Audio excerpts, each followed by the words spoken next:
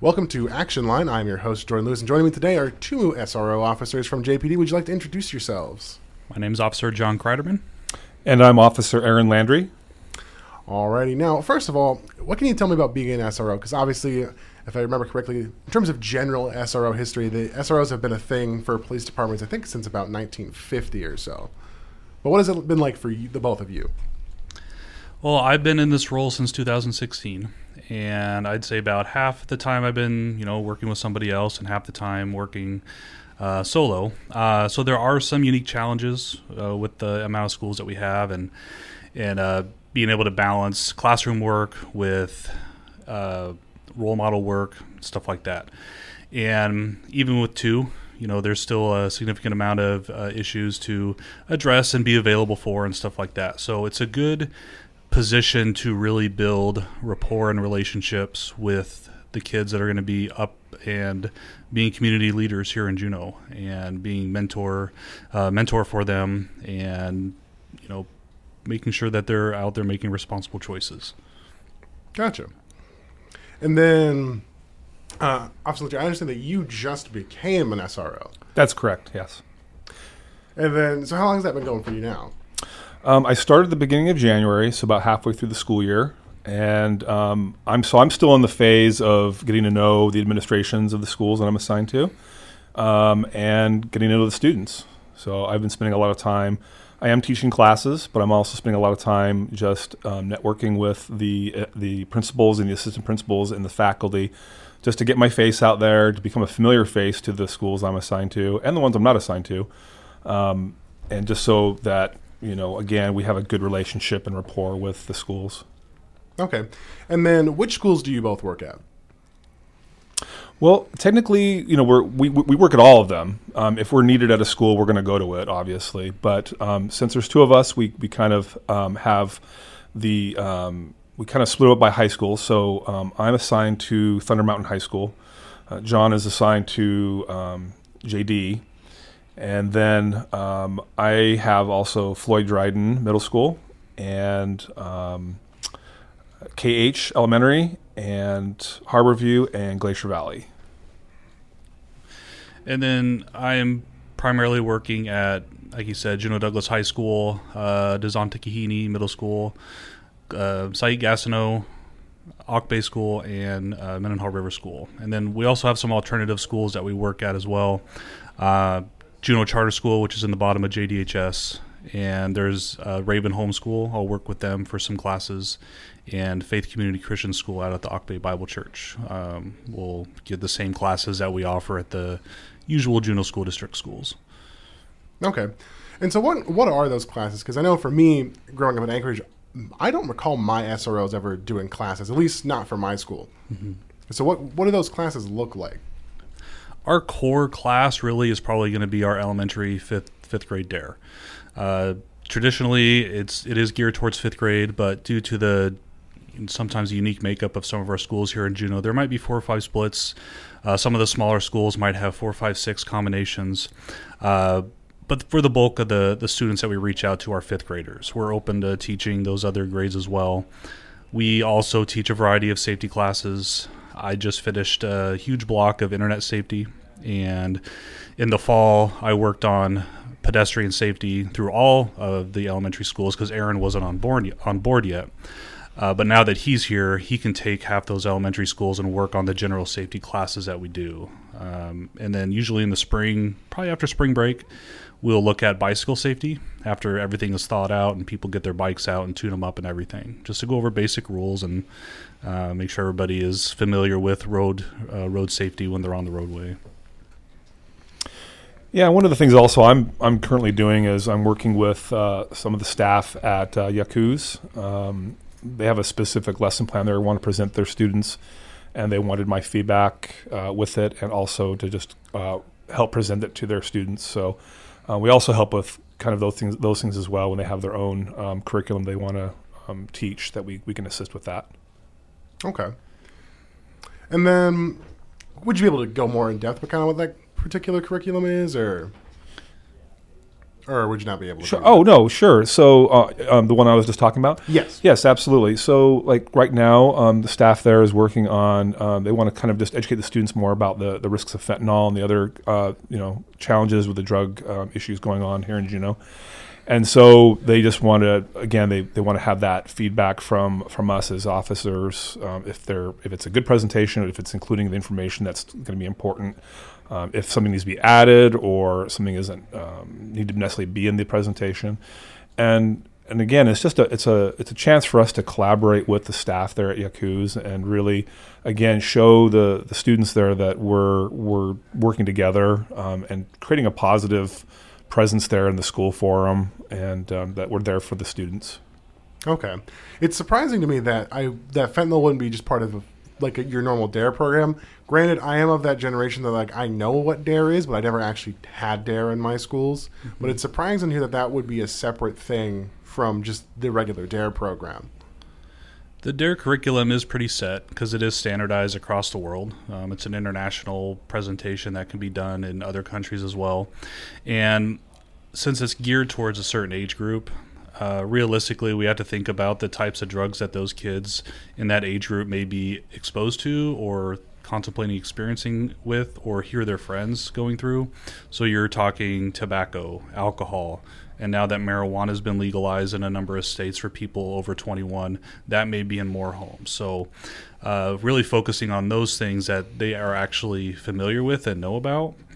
We do have a question and answer session in our DARE programs for kids to ask questions that aren't presented in the normal block of time, and we can address those then. So in the past, I've had questions of kids saying, what's meth, or what is heroin? Because those are drugs that they might hear about here in Juneau, because those are drugs we do have problems with in our adult population. So they do come up, and they'll ask those things. Vaping has been a big one the last couple of years, because that's pretty much the tobacco form of choice now for middle and high schoolers and a lot of adults.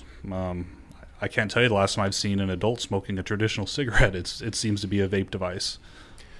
Gotcha. I was going to say the last time I saw anyone smoking a traditional cigarette was the Irish. So that wasn't even in the U.S. That was overseas. But no, I can see why you would become more targeted at that point when you think about what those kids are going to be hearing about more often. And then, hearing the meth part, it kind of makes me think, obviously you had, Breaking Bad was on for years, and that was what that was entirely about. And so then maybe the reason why that would be maybe more emphasized is because then that's more in the public consciousness, you know what I mean? Definitely, yeah. And also the DARE curriculum has changed. So a lot of parents out there, they have a certain memory of the DARE program, and it has changed to some extent as far as the curriculum. A lot of what we do in DARE doesn't necessarily focus on a very specific drug, like this is this drug. What it really does is we're talking about and teaching life skills. So it's more of a holistic kind of program. So it helps them, again, for today, I'll be teaching a lesson on risks and consequences. And it basically just teaches them how to understand risk taking and and good and bad, positive risks and negative risks, and what are the consequences. So it kind of is more geared towards just teaching them just how life works, essentially, not just in using substances like alcohol and tobacco, but just life in general. Gosh, this is feeling like the DARE class I never actually had. But no, that's definitely important, being able to have those conversations when they're younger and being able to be like, hey, here's what's going on, here's what these things are. And in the case of if it's something that is genuinely, not only dangerous but illegal, then being like, hey, here's why you shouldn't do those things, and having that person be there to be like, hey, here's the education for that, so then you know what to do going forward. Right. So I guess another question that I had, sort of in relation to things that are taught, are what are things that you teach? Are there particular things that you teach beyond just the DARE program? You were saying there was the bike safety and things of that nature. Yeah, those are probably some of our core safety topics that we'll really push out there, because beginning of the school, kids are walking to school, they're walking around buses, they're walking through school parking lots. Just a general reminder for, hey, watch out for cars. Look both ways, that sort of thing. So a pretty simple thing. Also, it's a good way for us to kind of get back into the classroom and just kind of say, hey, remember, I'm your school officer. If you ever need help with anything, reach out to your teacher. If I'm here, reach out to me, that sort of stuff. So those core ones I mentioned earlier are really great. Middle and high school, usually it's kind of a case-by-case, hey, we're seeing this. Can you come in and teach this? Or if we have an idea, we can pitch it out there as well. So there's one teacher down at JDHS who is pretty good about keeping me in her curriculum a couple times a year for her different health blocks. So in the fall, usually there's a block about drug use. So she'll have her students generate a number of questions. I'll come in and address those and answer any more that come up. So we'll do those in a couple sessions. Here around spring break, I got a couple more set up over there. Don't know what the health-related topic is yet, but once I do, we'll get together and formulate those questions and presentation guides and stuff like that. Gotcha. No, I was going to definitely ask about how it then changes targeting once you get to middle and high school, because obviously we've been talking a lot about some of the younger kids for sure, and obviously it's very important to talk to them, but obviously once you get to that older demographic, you're going to have those different conversations that you're going to have to orient differently. We're going to be taking a quick break, and then when we come back, we'll get more into that as we were talking before.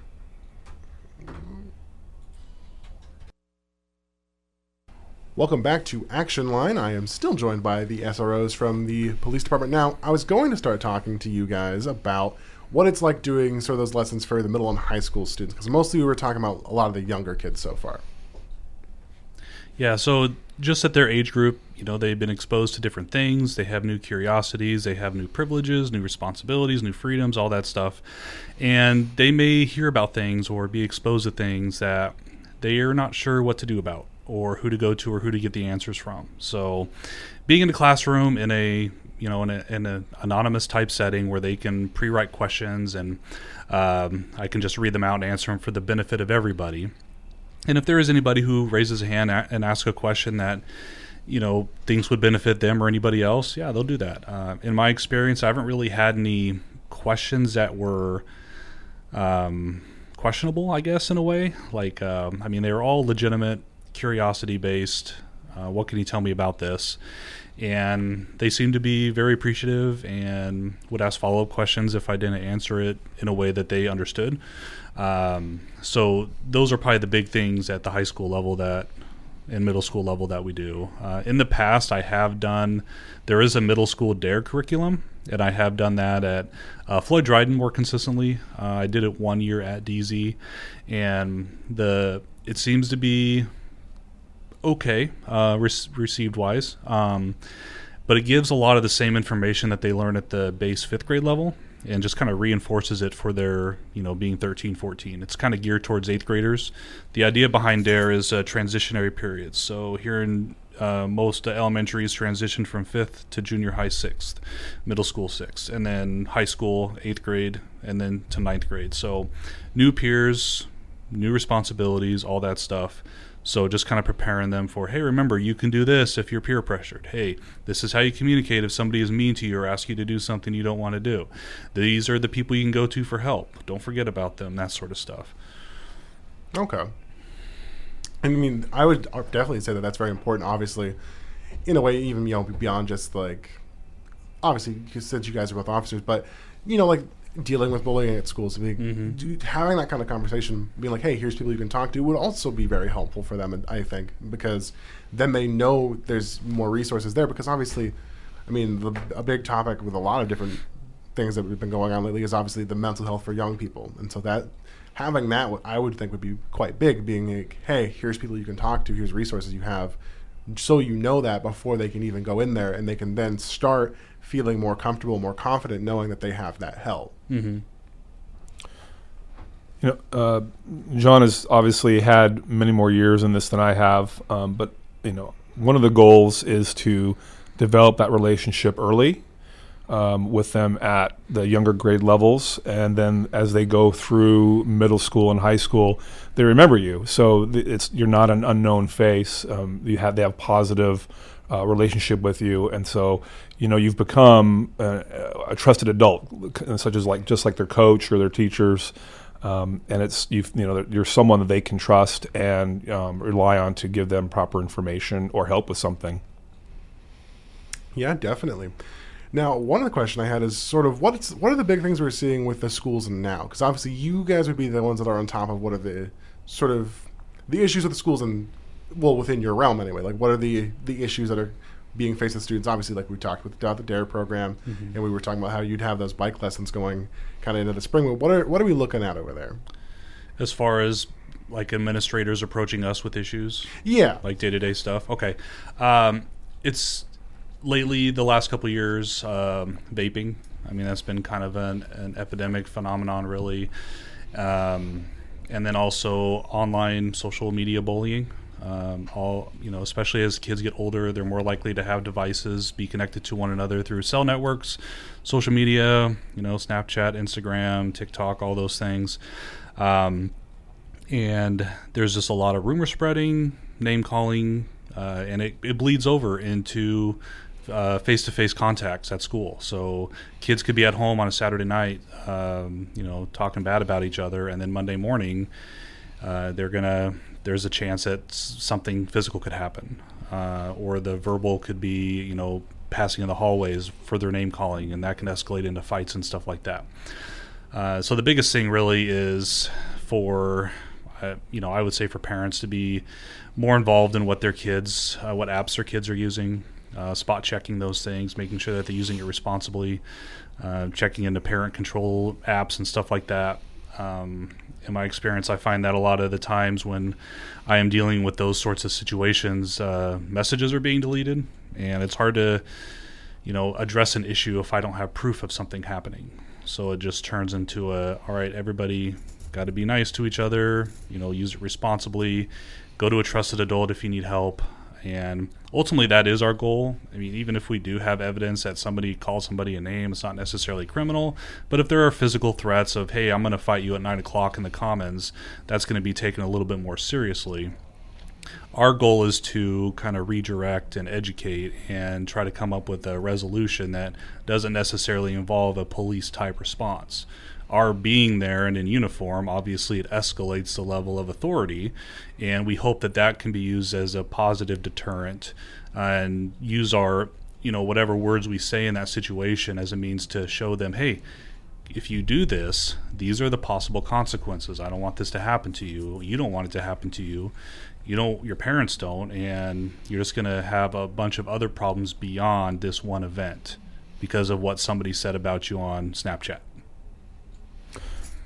Yeah, ultimately, our goal as school resource officers is to make sure that every student that's in that school, no matter who they are, what they're doing online or anything, feels like they can come to school, be safe, and learn.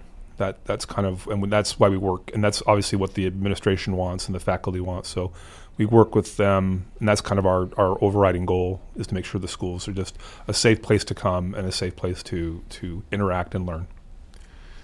Definitely. That does lead me to the question of, I'm not sure if you can comment on that or not, but like what does actually warrant that more, I'm trying to think of the right way to phrase it, that more, what would you imagine as that sort of police style response for a school? Because obviously, thankfully, I would hope none of us have had to, see that or go through that, but obviously those things do happen from time to time. We see that all the time. So what would that look like if that were to happen here? Okay. Well, first and foremost, we still are uniformed police officers. So we have a base job of investigating and enforcing crimes. So if there's a criminal element and we have a victim who is wanting some sort of police recourse as far as referring charges for prosecution, we got to follow through with that. So if we have evidence to support that it happened, we'll do that. We'll type up the report, forward the paperwork to the necessary person, and then they'll take the follow-up and, whether it's, most likely be JYC, because that's who we, being under 18, and they'll go through their process of, talking with the subjects and coming up with a plan to say, hey, what can we do to resolve this? You're going to do community work service for a week? Are you going to take some anger management classes, take some substance abuse classes or something like that, just to learn more about why making these choices can be problematic for now and 10 years from now, 50 years from now, so on and so forth. So it is a step in the process, and it just really comes down to what does the victim want to do. Gotcha.